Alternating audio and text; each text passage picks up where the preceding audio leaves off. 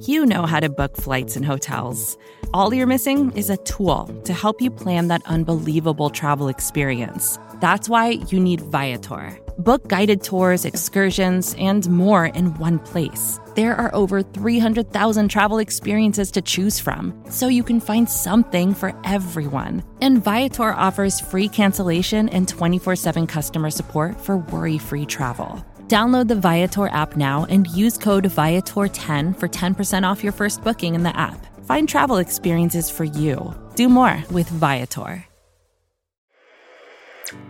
Welcome, Philly, to your favorite sports show, Babes on Broad, hosted by Jessica Towne and Sam Wilson. They're smart, they're sexy, and they're all Philly. So thanks for tuning in, and we hope you enjoy the show. Hello and welcome into Babes on Broad, episode number 35. I'm Sam Wilson with my co-host Jessica Towne, and we are the Babes on Broad, brought to you by Bleeding Green Nation and SBNation. You can give us a follow on all platforms. That's Twitter, Instagram, Facebook, at Babes on Broad. And then you can also follow go to our website, babesonbroadpodcast.com. And then if you want to personally follow me on Instagram and Twitter, I am at SamWills18. And then Jess on Insta is at Jessica_Town with an E. And then on Twitter at RunThisTown with an E13. And first of all, before we even get into what happened yesterday, we want to thank everybody, on Sunday. We want to thank everybody for tuning in to our first ever live pregame show. We had a blast. It was more than I could have expected. It went great on our end. It went great on the listeners' end and everybody interacting. I thought it was amazing. What were your thoughts, Jess? It was super fun to be able to interact with everyone and have everybody comment and talk, and especially when we did the prop bets and things. We're going to do those every week. We're going to do the pregame show every week, but we're also going to do the different prop bets and things and get everybody's answers in. And if you guys come up with ones, again, like you kind of did the other day, that was super fun too. Like the double move with Ronald Darby, that one was good. The couple over-unders that you guys came up with were really awesome. So it was super fun to do, and it was super fun too because, I mean, it does get a little tiring you just want to, especially without being able to go tailgate, without being able to go to the games. You know, when you're at a tailgate and when you're getting ready for the Eagles, like you're getting pumped up, you're getting excited, and you're with Eagles fans, you're feeling good. And, it's 16-0, we're going to the Super Bowl champs this year. Like that's the vibe. So when you're sitting at home and you can't really watch I get that feeling. It's, the regular pregame shows are going to bring you down. They're going to be too analytical. They're going to bring you down. And our goal was to get pumped up, and I pumped myself up. I know. I hope we pumped everybody else up. No, but it was so much fun because that's the fun of it is we are able to be more Eagles centered and we can talk just Eagles and whoever they're playing. And I mean, yeah, we're a little biased, but we also just give good football insight to a point while we also have fun and hype everybody up. So I think it's what I would want to listen to. So I hope it's what everybody else wants to listen to. And we did get great feedback. So if anybody has any improvements that we could do, we'd love to hear that too. So thank you to everybody us to talk about. Yeah. We had a great time, and we had some good food while we were at it. We had some food from the Collegeville Italian Bakery, pulled pork and all the fixings that go with that, fresh bread, tomato pie, so good. I wish I had more right now. And we also had Eagle Ritas and Eagle Teenies that my mom made. I had an Eagle Rita because I prefer tequila over vodka. Sam had an Eagle Teenie with vodka, and it was strawberry vodka or strawberries muddled in tequila, blue curacao. I think that's how you say it. Did we determine that's how you say it? I think it's correct. I don't know. I can't even say it. Now you got me messed up. Yep. I got no idea. If someone knows, please tell me. Orange juice, lime juice, pineapple juice, and mint. And that was good. I needed more though. I needed more than the one I had. I know. Well, I was upset I had to drive because I wanted another one, but I was responsible. So I should have kept drinking. Yeah, you should have taken it for the team. Yeah. You know what? Next week, I'll do that. Next week, I'll do that. If it starts we'll pull our drinking weight next week. Yeah. If it starts to go as poorly as it did this week. But yeah, right.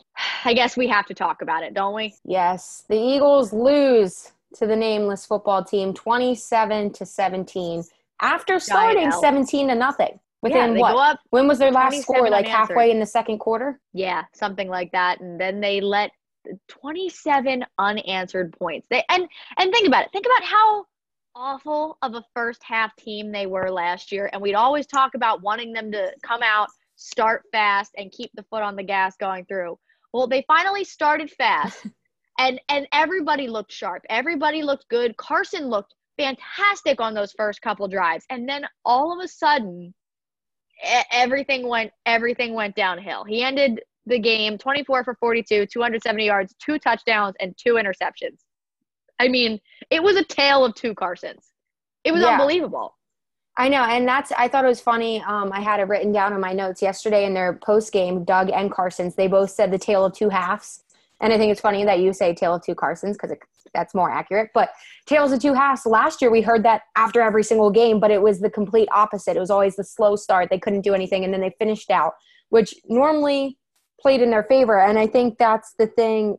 Is I rather have that than the tale of two halves that they're talking about this year, where it's a quick start and then oh my God, please have a 6 quarterback rating in the first half if you're going to come out and look like a world beater in the second half. I would much rather a terrible first half and an unbelievable second half, because that typically means you win the game. This was unbelievable. There were so many problems. In so many, and I think the obvious one, the first one, is the offensive line, right? So they drafted one young guy to help them this year, knowing that their offensive line was starting to get up there in age. Obviously, unfortunate with the injuries, right? You lose Andre Dillard, you lose Brandon Brooks, Lane Johnson can't go. You find that out the morning of the game that he isn't active. But you bring in one new face to help you on the offensive line. Whoop-de-freaking-do. And during installs this week, Lane Johnson was the projected starter, so Jack Driscoll wasn't getting any work there. All of a sudden, we find out Jack Driscoll is your starting right tackle. Awesome. For some reason, they're also obsessed with Nate Herbig. Why? I have absolutely no idea. Doug said today, he graded out well, so, sounds like he's going to be the right guard moving forward. Not sure how I feel about that. And then all of a sudden, Jack Driscoll gets hurt. I don't really know what happened there. I did notice, though, when he came back, he had a bandage on the inside of his arm. So maybe he was dehydrated or something, got an IV, whatever. And then you had Jordan Mailata out there, which was just the guy's never played football before. And then Jason Peters, I love the guy. He's a Hall of Famer. I don't know how many times we can say it, but he can't move like he used to. He can't. And you could see, the blocks he was missing, and this, you couldn't even get the screen game going because he can't move. Carson was sacked 8 times. 8 times for a total of 52 yards. It's awful. And I think the 2 biggest questions out of the offensive line yesterday is, one, everybody's saying it. Where in the heck was Matt Pryor? What happened there? Where'd he go? Must just be not good enough? I don't know. I thought he played okay last year. And especially with, he has at least more in-game experience than Nate Herbig, if nothing else, right? And then also in the fact that when people started going down yesterday, like Driscoll and everybody, they put in Mailata over Pryor. And I understand, maybe position-wise, they felt he was a better fit, but Matt Pryor has the experience. Mailata literally looked lost and was looking at guys next to him as what do I do? Was he essentially their backup left tackle? He became the starting left tackle when Andre Dillard got hurt. Then before Jason Peters moved over, because JP came in to play right guard, and Matt Pryor was playing left tackle when JP went down, even though Matt Pryor was playing right guard last year when Brandon Brooks got hurt. So maybe because they had been focusing him there so much, they didn't want to move him back, and they wanted to keep him there as the emergency left tackle in the case that, especially given what happened with the fact that Lane wasn't starting and they knew that they could have Mailata there, maybe they trusted Matt Pryor as an emergency left tackle more than they would trust Jordan Mailata as an emergency left tackle in that situation. God forbid both of them go down. You need to play Mailata and Pryor. You'd trust Matt Pryor on the left side more than you would Mailata. I understand. That's the best thing I can think of. I understand your rationale, but I do not agree with it at all. I think that instead of keeping somebody that you would think would be the best fit in this spot, when somebody goes down, you'd be like, okay, best fit, go here. You don't just sit there and you're like, okay, well, just in case JP goes out, we need to sit this guy right here. And the fact that I saw there were so many reports that Pryor was doing great in practice leading up to the game, and he was at guard. Played well last year when he had to come in for Brandon Brooks. He did a good job at right guard last year. like, I understand, like, your rationale, like, that trying to figure out, but there's literally no reason, because even that, like, is the best possible option, and it makes no sense to me. If it is what we're kind of saying in that, here's another problem that goes into it, right? Like, bringing back Jason Peters, fine, but you always have to have a backup plan. Like, you have to game plan to constantly have someone who you trust right behind him, because at any given moment, he might need to come out for a couple snaps or the rest of the game. So, like, you not only have to prepare your entire starting offensive line, you have to have somebody who's ready to go in at left tackle. Like, you have to have that emergency plan every week. And I understand that, the next man up mentality, that's a normal thing to have in any sport, is your backup should be ready to step in. But I feel like it's on another level for the backup left tackle of the Philadelphia Eagles. Do you know what I mean? Yeah, and that's so I had two on my notes, like two things that were my top questions for the O-line. And one was, where was Matt Pryor? And two, you knew that Lane Johnson, whether they told us or not, had surgery on his ankle 2 weeks ago. So why would you not sign Cordy Glenn? Why? What was the rationale of not doing that? It makes no sense to me, because Lane Johnson literally had surgery, whether it was invasive or not. There's obviously something wrong with him. There's a possibility he might not go. We already said JP's age. We have all the other inexperience on the line. Why? What's the rationale for not doing that? I don't know. Truthfully, I have absolutely no idea. And the further we get into it, game one. Okay, this offseason has made me severely question the competence of this front office. There are so many different things that go into it that also kind of come back to my problems with the game on Sunday. So, obviously, let's start with the beginning of the offseason, right? You commit to stop being attached to certain players. Okay, fine. You commit to getting Carson weapons and doing what you need to do to make this a winning football team and support your $100 million man. Okay, fine. You draft Jalen Hurts with the 53rd overall pick, when guys like J.K. Dobbins, who had 2 touchdowns yesterday, were on the board, when other guys who were still on the board that you could have gotten as a weapon to your quarterback. And you take Jalen Hurts, who could be a good quarterback in this league. No one's arguing that. But you take a guy who is a healthy scratch week 1, when you have all of these injuries out here and you can't play your second-round draft pick.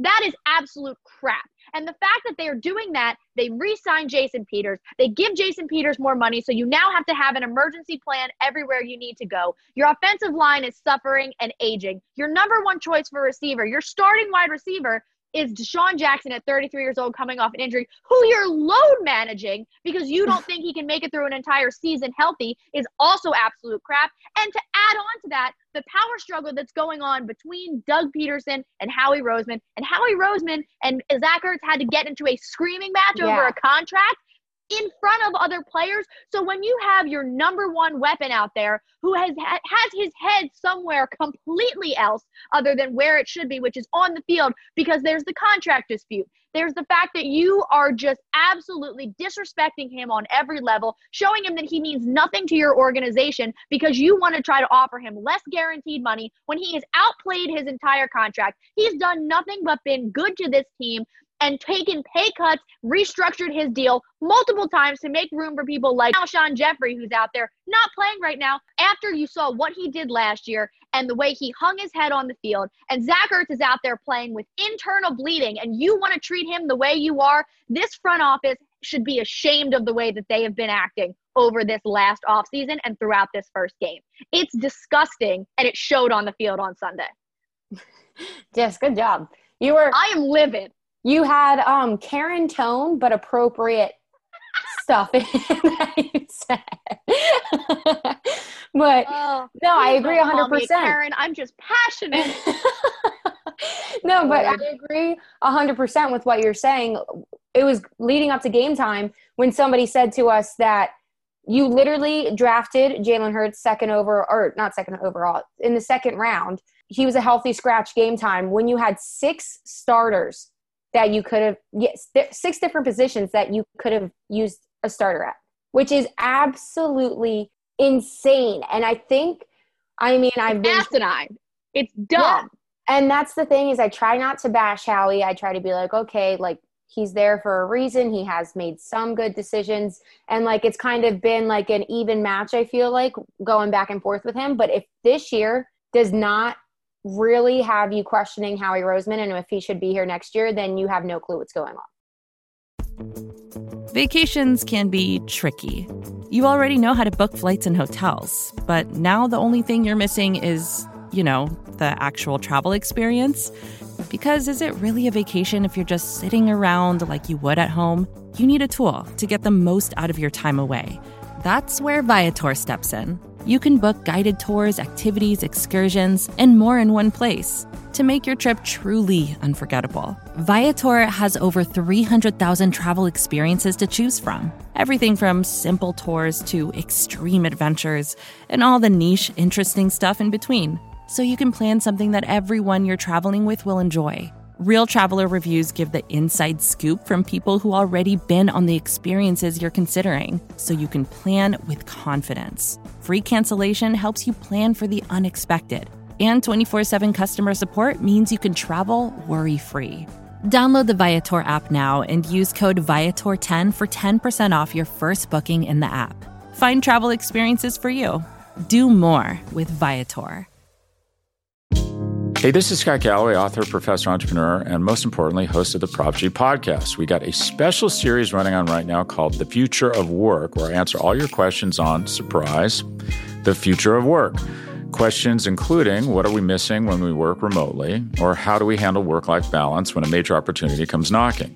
From the provocative to the technical, we're offering insights you won't want to miss. So tune in to The Future of Work, a Prop G Pod special sponsored by Canva. You can find it on the Prop G Pod wherever you get your podcasts.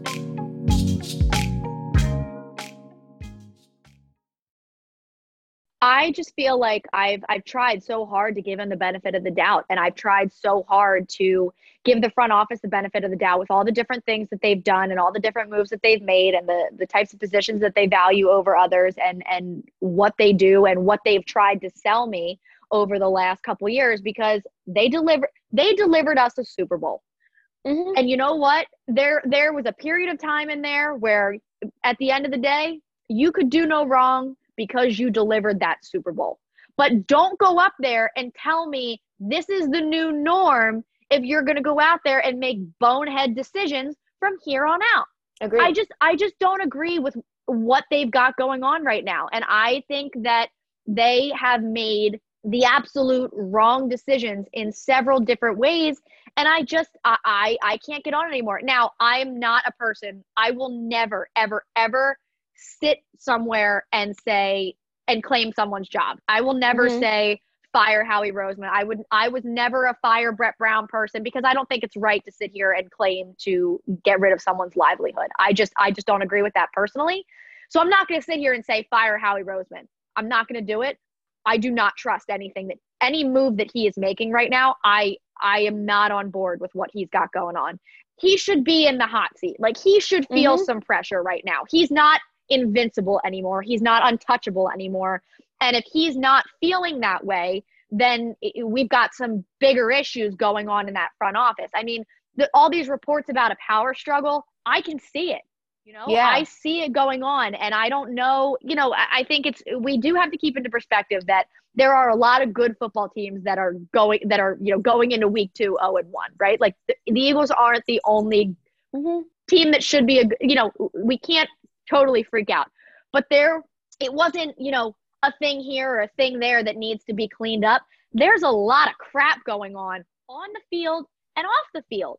And I just feel like, there's so much going on at this point that they have just made poor decisions that don't seem to support their players that they need performing at the highest caliber. I mean, it's the same reason why you needed to not pay Nick Foles, a $20 million franchise tag to keep him here, because you needed to get him out of the building to open that door for Carson Wentz to just go do his thing, right? And you opened that door, and what did he do for you last year?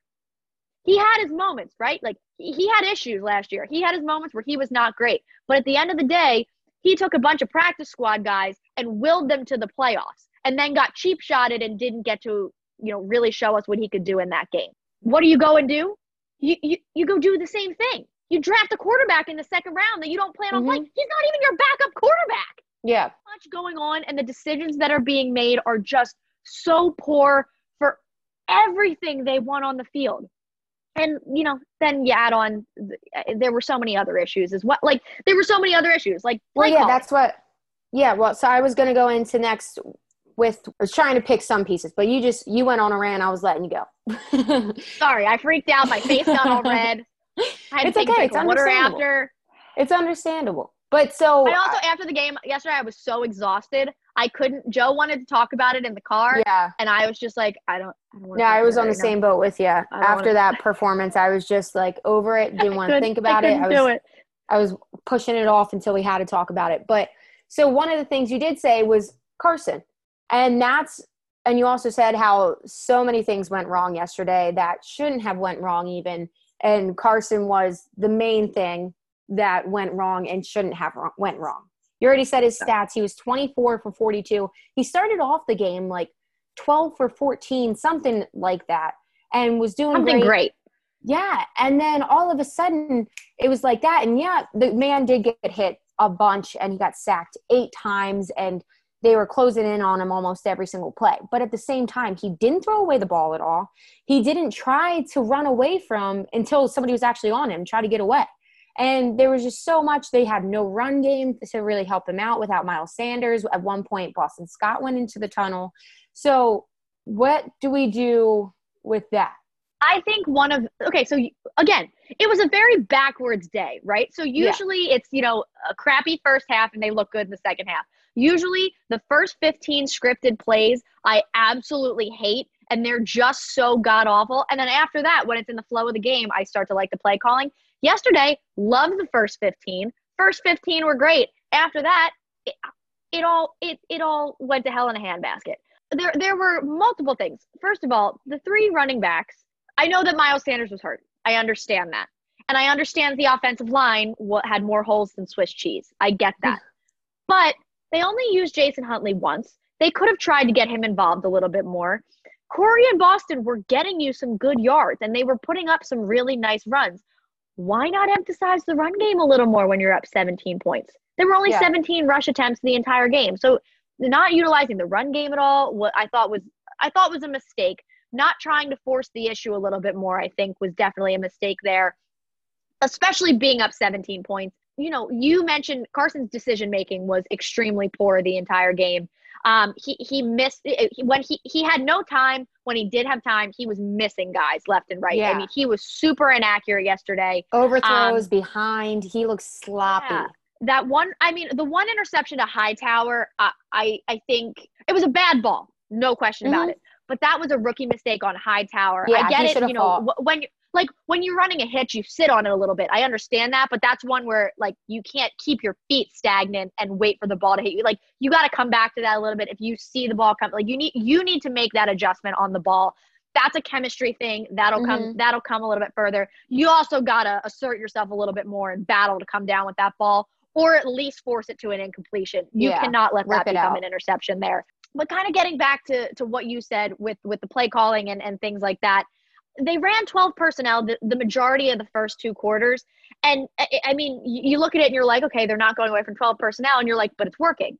Hitting the tight ends over the middle. I mean, Goddard had a great day for you. So that was what was working. Why did you go away from it? I mean, that 3rd and 3 play call in the third quarter. Downfield.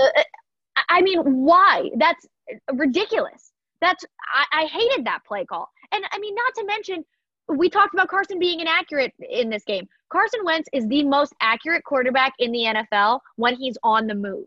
Why, especially with a line that couldn't hold a pocket, why not try to move him a little bit?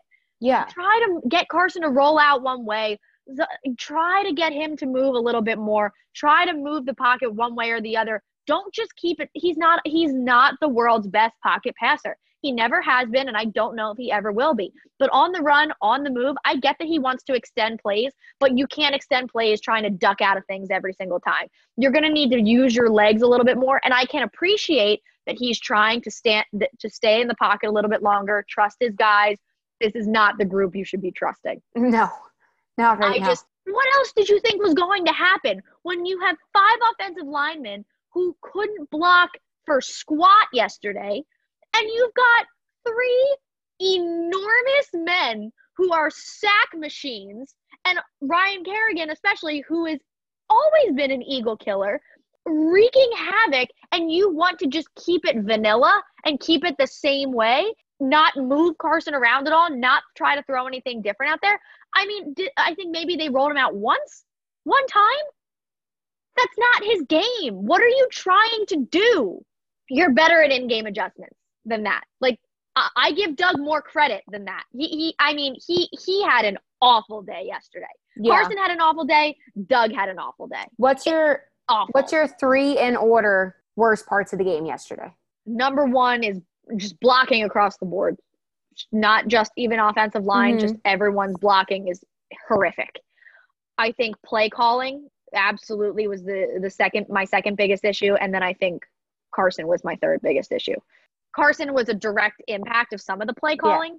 Yeah. And I think if some of the play calling was a little bit better, the collapse, I mean, like he cliff dove. Like that was straight off a cliff the way that went. It wasn't even like a slow decline. It just plummeted out of nowhere. And I think that was kind of a direct result of the play calling. And then the play calling also didn't adjust for what was going on with Carson. Like, I think they kind of go hand in hand, but the play calling, I think, was easily the worst. What about you, Sam? What are your 3 in order So issues? I have the 3 exact same ones as you, but I have the order a little switched. I would say blocking O-line, definitely my number 1. But then I think I would have Carson at my number 2 because there are just so many obvious throws. He had so many overthrows downfield where he had his receiver. He had Deshaun maybe once, and then, which, again, where was Deshaun? Why are you load managing him? Why are we load managing? Yeah. So that's interesting. And we'll see with Deshaun as well. If there's something going on, there has to be something going on that they aren't telling us, because the fact that last year was his only – yes, he's getting older. He's 32, almost 33, I believe. And last year was his only real injury in his career. So it's not like he's had other injuries where they're like, okay, like he bounces back slow. Like there must actually be something wrong or something that happened that they're nervous about and want to make sure it doesn't get aggravated or something. So we'll see what happens there. But so I have blocking O-line number 1, and then I have Carson number 2 because he was throwing behind people, and then play calling. Because I think play calling would have helped him out. I mean, yes, you don't have Miles Sanders, but you need to get a run game, especially when Carson's getting hit so much, when he's throwing behind you. Just give him a break. Don't put the ball in his hands for a second. Right. Those 3 things, I mean, any order you put them in, they keep talking about teaching points. I'm pretty sick of hearing teaching points at this juncture. There's so much to correct. And at the end of the day, if your best receiver and number 1 target and Zach Ertz has extremely poor body language and his mind somewhere else and he's totally in his head, that's a problem that should have been avoided. And I understand, and I the tweets that were, made me so mad, like, oh, that's not a way to get a new contract kind of thing. But it's just like, and everybody plays different in that situation. Some guys do well when they have something on their mind. Sometimes it distracts players.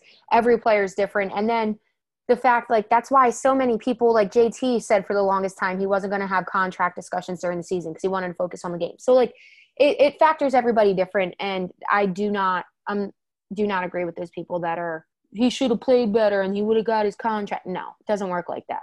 You don't take a guy into a season in the first place and try to have screaming matches about his contract during the season. I think that's more of a management problem than a player problem. Yep.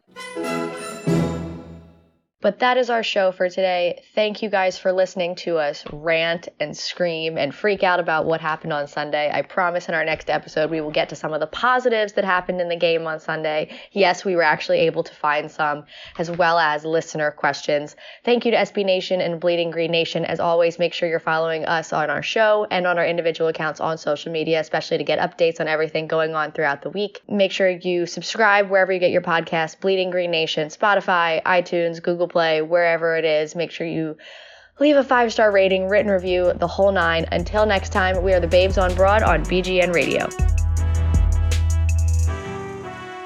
Babes germs abroad.